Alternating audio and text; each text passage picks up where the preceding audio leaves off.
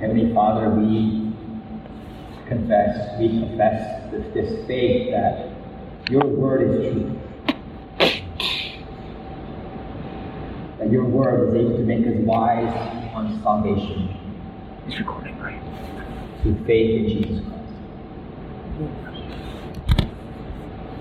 So that's what we seek this morning. We want to be made wise unto salvation. We want to behold Jesus in all of his glory. To speak to us, move among us by the power of the Holy Spirit, that we might see the face of Jesus, we might hear his voice. And your word is there.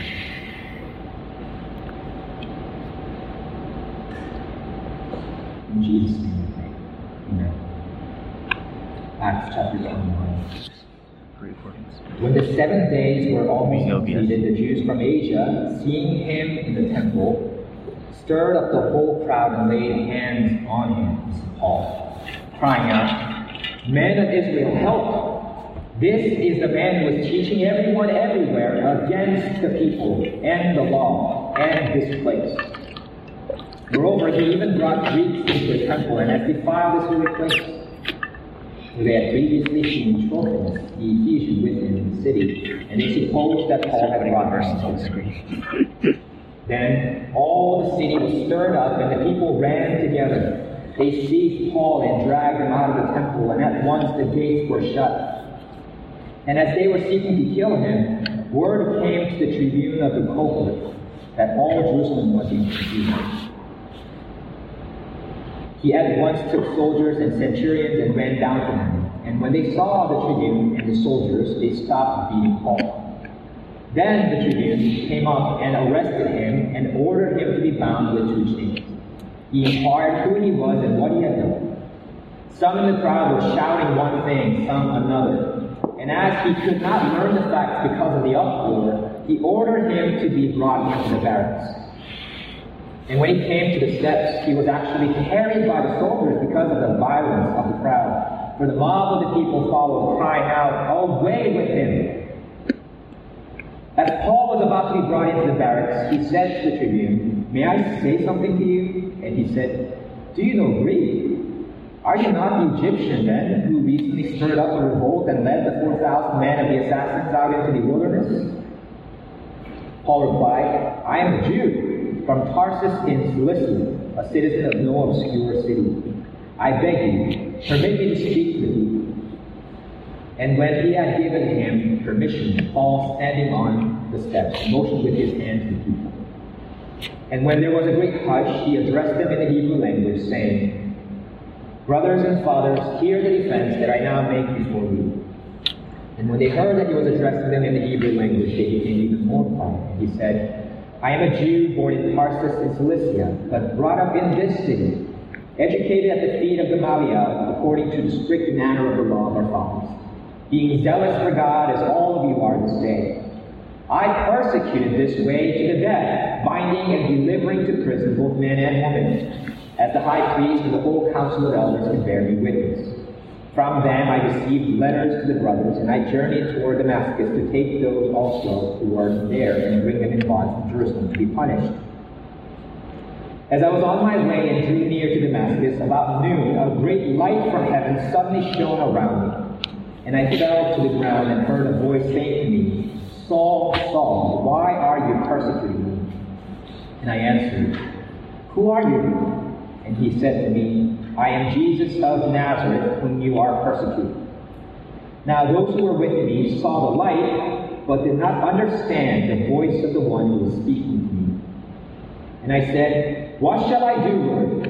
And the Lord said to me, 'Rise and go into Damascus, and there you will be told all that is appointed for you to do.' And since I could not see because of the brightness of that light, I was led by the hand by those who were with me and came into Damascus. And one Ananias, a devout man according to the law, well spoken of by all the Jews who lived there, came to me, and standing by me, said to me, 'Brother Saul, receive your sight.' And at that very hour I received my sight and saw him. And he said, "The God of our fathers appointed you to know his will, to see the righteous one, and to hear a voice from his mouth. For you will be a witness for him to everyone of what you have seen and heard. And now why do you wait? Rise and be baptized and wash away your sins, calling on his name." When I had returned to Jerusalem and was praying in the temple, I fell into a trance and saw him saying to me, "Make haste and get out of Jerusalem quickly, because they will not accept your testimony about me." And I said, "Lord, they themselves know that in one synagogue after another I imprisoned and beat those who believed in you. And when the blood of Stephen, your witness, was being shed, I myself was standing by and approving and watching over the garments of those who killed him." And he said to me, "Go, for I will send you far away to the Gentiles." This is God's holy and authoritative word. People who oppose Christ in his gospel have a tendency to frame Christians with the phrase "against this." Christians are against that, against this, and they try to define believers in those terms. And that's exactly what the Jews here do to Paul. Here is a man who is against the people, against the law, against the temple. But here is a good example for us of how to evangelize and how to witness to people in that kind of hostile context and environment. Paul definitely kind of shifts away from their accusations, and then he keeps the focus on Jesus. He tells them about who Jesus is, that he's the risen Lord. And he keeps saying to them, "But Jesus met me. Jesus said this to me. Jesus sent me to proclaim him to the Gentiles. And that's why I'm doing the things that I'm doing." And so this is a good passage for us to learn about how Jesus changes really everything and how we can bear witness to him faithfully. The main point of this passage is that God appoints his people to see the light and hear the voice of the Lord Jesus, so that they might be washed of their sins and sent out as witnesses. And we're going to first see how Jesus changed the Jewish religion, and then we're going to see how Jesus changed Paul, and how in turn he changes us. If you were with us last week, you saw that Paul arrived in Jerusalem, and he was warned that the Jewish believers, the Jewish Christians in Jerusalem had been hearing a rumor about Paul, a slander about him, that he is against the Jewish law, that he counsels the Jews to not follow the Jewish law.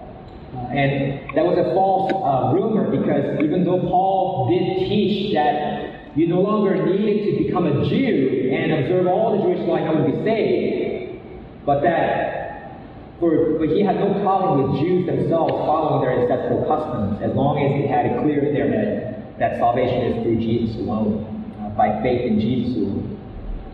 And so in order to dispel the rumors, Paul went into the temple with 4 Jewish men under his wings to go through kind of the Nazirite vow, and the men who were under Nazirite vow, and to go through the ritual purification process with them for 7 days.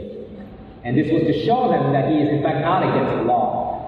But before Paul can even complete the 7 days of purification, he says that some Jews from Asia spotted Paul inside the temple and then began to stir up the crowd and to seize him. And they say in verse 28, "Men of Israel, note, this is the man who is teaching everyone everywhere against the people and against the law and against this place. Moreover, he even brought Greeks into the temple and had defiled this holy place." So they claim that Paul is against 3 things: the Jewish people, the Mosaic law, and this place, which is a reference to the temple. And there is a sliver of truth, a modicum of truth in these false accusations that make them believable. So I'm going to address all 3 of them in turn. First, Paul was never against the Jewish people. Paul answers this charge in chapter 22, verse 3, when he says, "I am a Jew, born in Tarsus in Cilicia, but brought up in this city." Paul was himself a Jew. How can he be against his own people? In fact, in Romans 9:3, he says that he could wish that he himself were cursed and cut off from Christ if that meant that his people, the Jewish people, could be saved. love the Jewish people. And not only that, he says he was brought up in this city, Jerusalem, the Jewish capital. And later addresses God as God of our fathers. When Ananias addresses God, he acknowledged that God, the God of the Jews, is also the God of Paul. In chapter 22, verse 14. And even during his missionary journey, Paul made it his habit in each city he visited to first visit the Jewish synagogue and to preach to the Jews there. And then only after the Jews rejected his message, he turned to go to the Gentiles in that city to preach the gospel to them. However, even though Paul was not against the Jewish people, he did teach that Jews, like Gentiles, are sinners who need to be saved by Jesus. He also taught that Jesus broke down the dividing wall of hostility between Jews and Gentiles and made them one in Him. That's why Paul writes in Galatians chapter 3, verse 28, there is neither Jew nor Greek. There is neither slave nor free. There is no male and female, for you are all one in Christ Jesus. Salvation is from the Jews, since Jesus, our Savior, was Jewish. He is the Jewish Messiah. But salvation is not only for the Jews, it is for all people who repent of their sins and put their faith in Him. Gentiles can be saved as Gentiles without becoming Jewish. It's no longer those who are descended from Abraham, Isaac, and Jacob who are God's people, but those who are united with Jesus by faith. Only a few of us have any Jewish background, so this is great news for us, that we too, who are formerly not God's people, who are not part of the covenant of God, we now can be His people. And this teaching, if misrepresented, can be portrayed to be against the Jewish people, and that's what these Jews were accused Paul of. You're against the Jewish people. Secondly, Paul was also not against the Mosaic law. As long as the Jews understood that it's not keeping the Mosaic law that saved them, but Jesus, who by His life, death, and resurrection that saved them, Paul was fine with Jews observing the Mosaic law and continuing the Jewish customs handed down to them by their forefathers. In fact, Paul's Jewish upbringing and training in Jewish law were impeccable. Paul says later in chapter 22, verse 3 in his defense, that he was educated at the feet of Gamaliel according to the strict manner of the law of our fathers, being zealous for God as all of you are this day. Right? Earlier in chapter 21, verse 20, the elders of the Jerusalem church described the Jewish believers there as being zealous for the law, and Paul here uses the same word to describe his own upbringing. I too was raised that way. I was zealous for the law.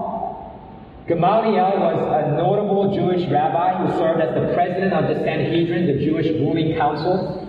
And he was a grandson, Gamaliel was a grandson of an even more famous rabbi named Hillel. And Paul was trained in the Jewish law by Gamaliel. In other words, Paul had a Jewish Ivy League education. He belonged to the strictest sect of the Jewish teachings. So Paul was not against the Mosaic law, and he takes care to emphasize that even Ananias, the man who restored his sight and told him about Jesus, was a devout man according to the law. However, even though Paul wasn't against the law, he did teach that Jesus fulfilled and completed the law. So he says in Romans 10, verse 4, Christ is the end. He's the end of the law for righteousness for those who believe. Paul taught in Romans 3:21-24, but now the righteousness of God has been manifested apart from the law, although the law and the prophets bear witness to it, the righteousness of God through faith in Jesus Christ for all who believe. For there is no distinction, for all have sinned and fall short of the glory of God, and are justified by His grace as a gift through the redemption that is in Christ Jesus. That means this: we can't be declared righteous before God by observing the law. We have all sinned and fallen short of God's standards. By our own moral living or good deeds, no one can make the cut. No one can save themselves. Our only hope of having right standing with God is to put our faith in Jesus, who died to make atonement for our sins, so that we might be forgiven. Jesus is the one who fulfills all righteousness. So even though the Mosaic law bore witness to Jesus, it pointed to Jesus. And so Paul didn't oppose, or he wasn't against the Mosaic law, because Paul taught that the law was fulfilled by Jesus. And the observance of the law is not what saved them. He's being portrayed by the Jews as being against the law. Third, Paul was also not against the temple. The Jews had seen Paul with Trophimus, a Gentile believer from Ephesus, and he was with him in the city of Jerusalem, and so they assumed wrongly that Paul had taken him into the temple, thereby defiling the temple, which Paul in fact had never done. Archaeologists have discovered the temple warning inscription that used to hang right outside the sanctuary of the Jewish temple in Jerusalem. And it says this in Greek, quote, "No stranger is to enter within the balustrade around the temple and enclosure. Whoever is caught will be himself responsible for his ensuing death." So death penalty for entering the temple as a Gentile into areas where you're not supposed to enter. But Paul didn't do that. He didn't take Trophimus inside the temple. In fact, Paul was just reading 4 Jewish men through their purification rites inside the temple to show that he actually observes these Jewish customs. And later he mentions in chapter 22, verse 17, that even after his conversion, he went to the temple to pray to God, and there he saw the vision of Jesus telling him to go and preach the gospel to the Gentiles. So Paul was decidedly not against the temple. However, Paul knew that Jesus taught in John 2 that his body is the ultimate temple of God, the new temple of God. He knew that Jesus taught in John 4 that true worshipers will no longer worship in the temple in Jerusalem, but that they would worship God everywhere where the people of God are gathered in spirit and in truth. So following Jesus' teaching, Paul did teach that sacrifices in the temple are no longer necessary, because Jesus has offered up his body once and for all as the ultimate sacrifice for sin. This is why we as Christians don't need to make pilgrimages to the Western Wall in Jerusalem or make animal sacrifices, because Jesus is the new temple of God. Because Jesus is the ultimate sacrifice of God. So wherever the people of God are gathered in his name, like here, we can worship him truly. And because of this teaching, even though Paul was not against the temple, he was misrepresented as being against the temple. So these 3 charges that the Jews brought against Paul reveal how the Jews were grappling with the profound changes that Jesus brought about in their faith. Jesus changed the Jewish religion forever, not by abolishing it or opposing it, but by fulfilling it. It's what he's called the righteous one in chapter 22, verse 40. Jesus is the one who lives righteously, one who fulfills all the righteous requirements of the law. But many of the Jews misunderstood Jesus, and because of that, they misunderstood Paul. And after the Jews from Asia stirred up the crowd, the total chaos and confusion ensued. There's a lot of running around and a lot of shouting, and it says in chapter 21, verses 30 to 31, that people seized Paul and dragged him out of the temple. And as they were seeking to kill him, word came to the tribune of the cohort that all Jerusalem was in confusion. They dragged Paul out of the inner part of the temple because they were not allowed to stone anybody in the inner part of the temple, because that would defile it. So they had to take him out to the outer part, and the mob tries to kill him there. This is an attempted lynching. This is not an official execution, because the Jewish people did not have the right under the Roman Empire to mete out capital punishment. So they're just going against the law, and they're trying to kill Paul out of their zeal for the law. And when the Roman tribune intervenes, he asks the crowd what Paul had done, who he is and what he had done. But it says that in verse 34, some in the crowd were shouting one thing, some another, and as he could not learn the facts because of the uproar, he ordered him to be brought into the barracks. And as they're escorting Paul to the barracks, he says that he has to be carried by the soldiers because of the violence of the crowd. So it's quite a volatile situation. Paul could very well be killed. And given such a violent reaction from the crowd, the Roman tribune assumes that Paul is some kind of violent, dangerous revolutionary, and he asks Paul in verse 38, "Are you not the Egyptian man who recently stirred up a revolt and led the 4,000 men of the assassins out into the wilderness?" So this the existence of this Egyptian pretender, the false Egyptian Messiah, is recorded also independently by a Jewish Roman historian named Josephus from the 1st century. And he records that this man from Egypt, who was a Jew, claimed to be the Messiah. He deceived thousands of Jews and led them out into the wilderness and then to Mount of Olives. And then he tried to storm Jerusalem, to take over, reclaim Jerusalem from the Romans.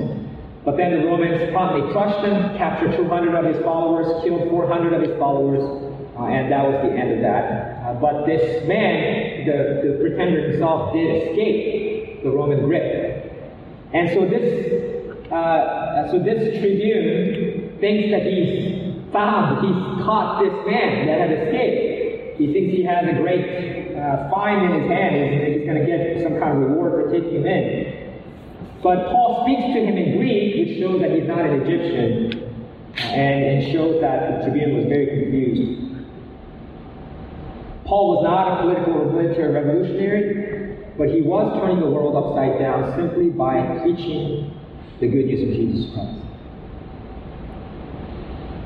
And in this volatile situation, even while narrowly escaping his own death from the lynching mob, Paul asked the tribune for the permission to address the Jewish people so that he might bear witness to Jesus and tell them about how he changed his life. That brings me to my second point, beginning in chapter 22, how Jesus changed Paul and how he changes us.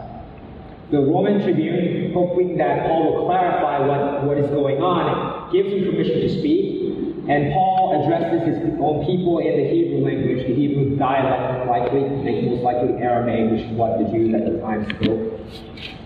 And as people hear him speaking in their own language, they quiet down and they start to listen. And this is what he tells them in verse 4 to 5. He tells them that he was formerly persecuted. He formerly persecuted this way to the death, binding and delivering to prison both men and women. Paul is trying to convince the Jews that he's not some, Romanized Jew who is foreign and who is against and doesn't care anything about Israel and about the law and the temple. Rather, he was once a zealous proponent of the law, was trained in the law, and he was a fierce opponent of Christians. And just as the Jews are now trying to kill Paul, Paul once tried to kill Christians as well. In fact, Paul mentions in verse 20 that when the blood of Stephen was being shed, he himself was standing by and approving and watching over the garments of those who killed him. Stephen was the first Christian martyr, and we saw him get stoned to death by a Jewish mob in Acts chapter 7. And when Stephen was being stoned, it was Paul who was providing the coat check service to people who were throwing the stones at Stephen.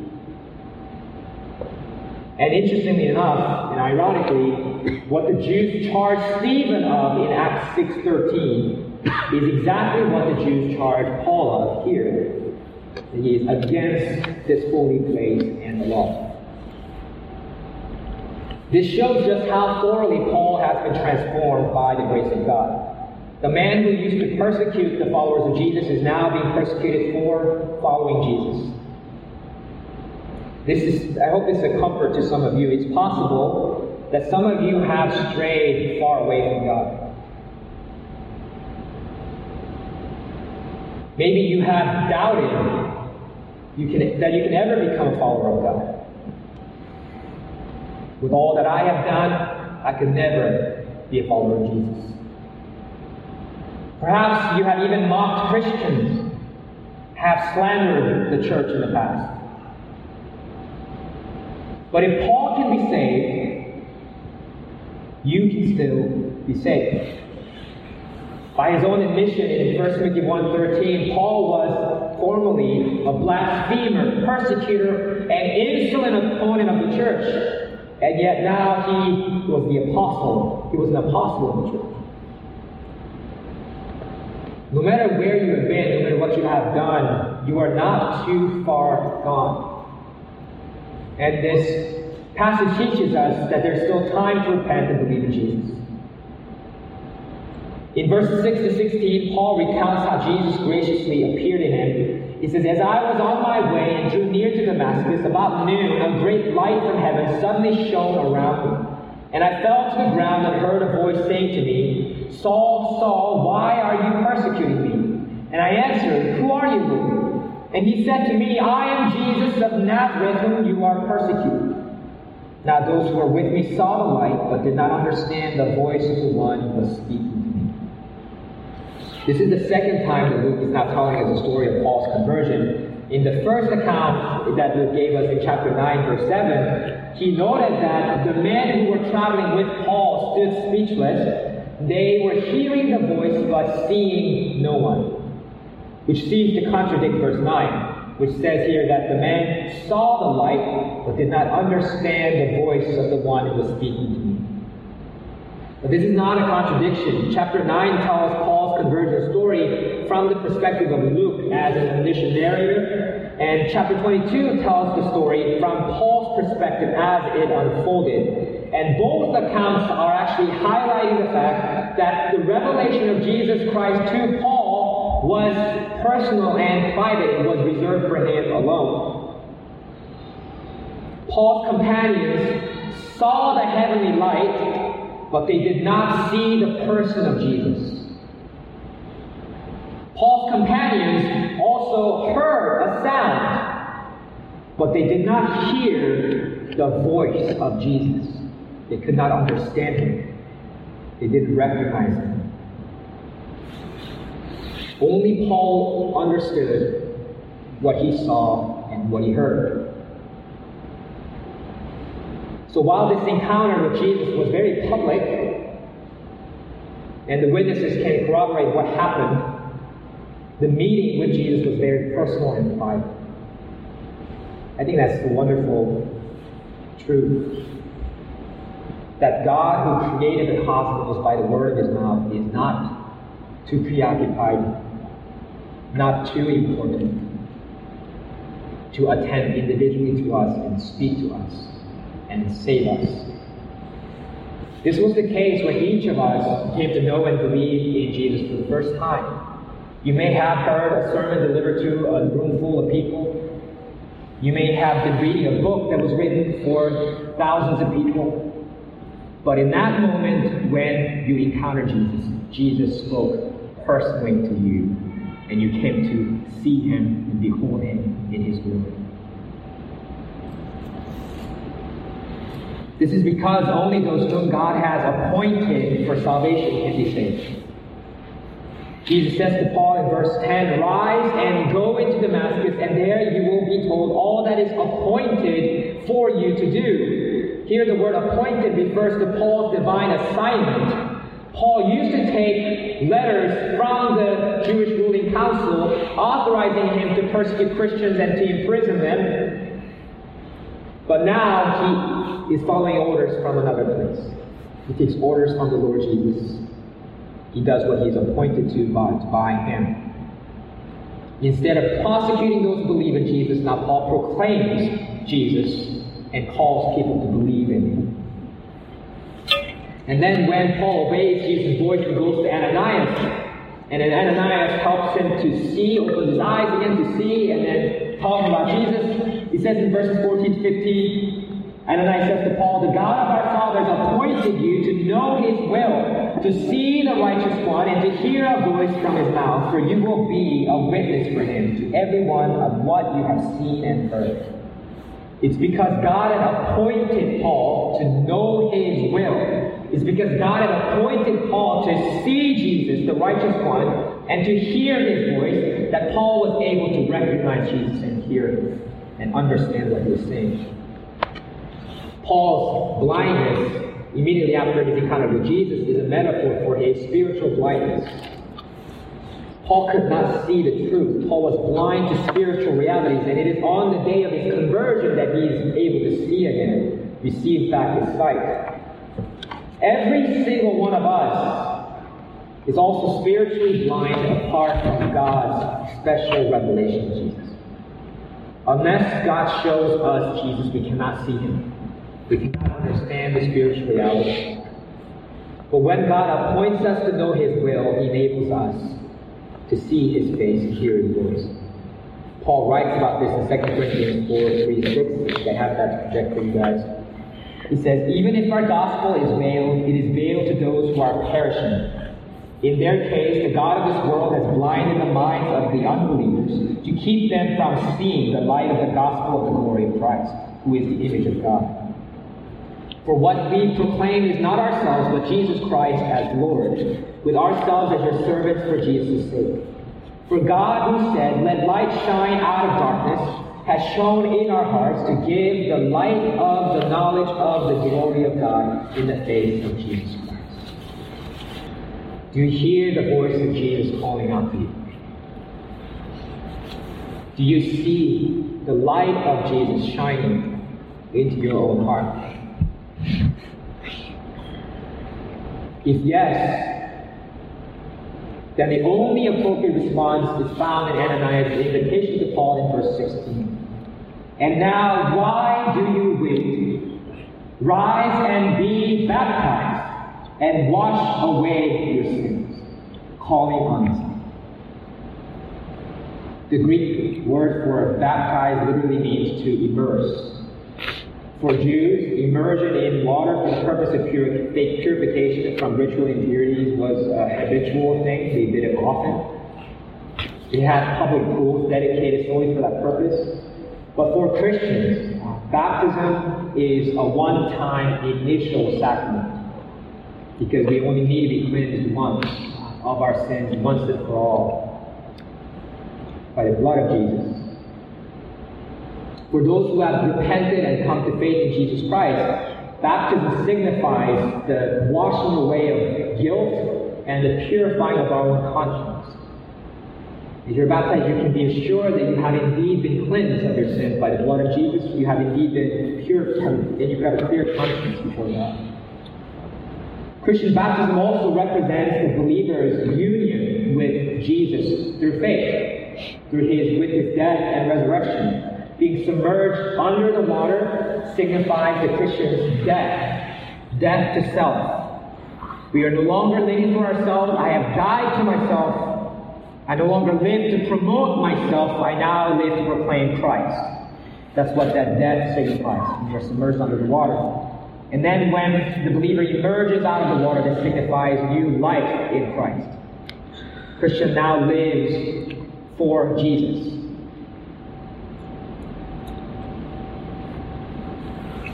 That's what all of us who follow Jesus now have done. Baptized to follow Jesus. And this morning we have the privilege of baptizing two new followers of Jesus.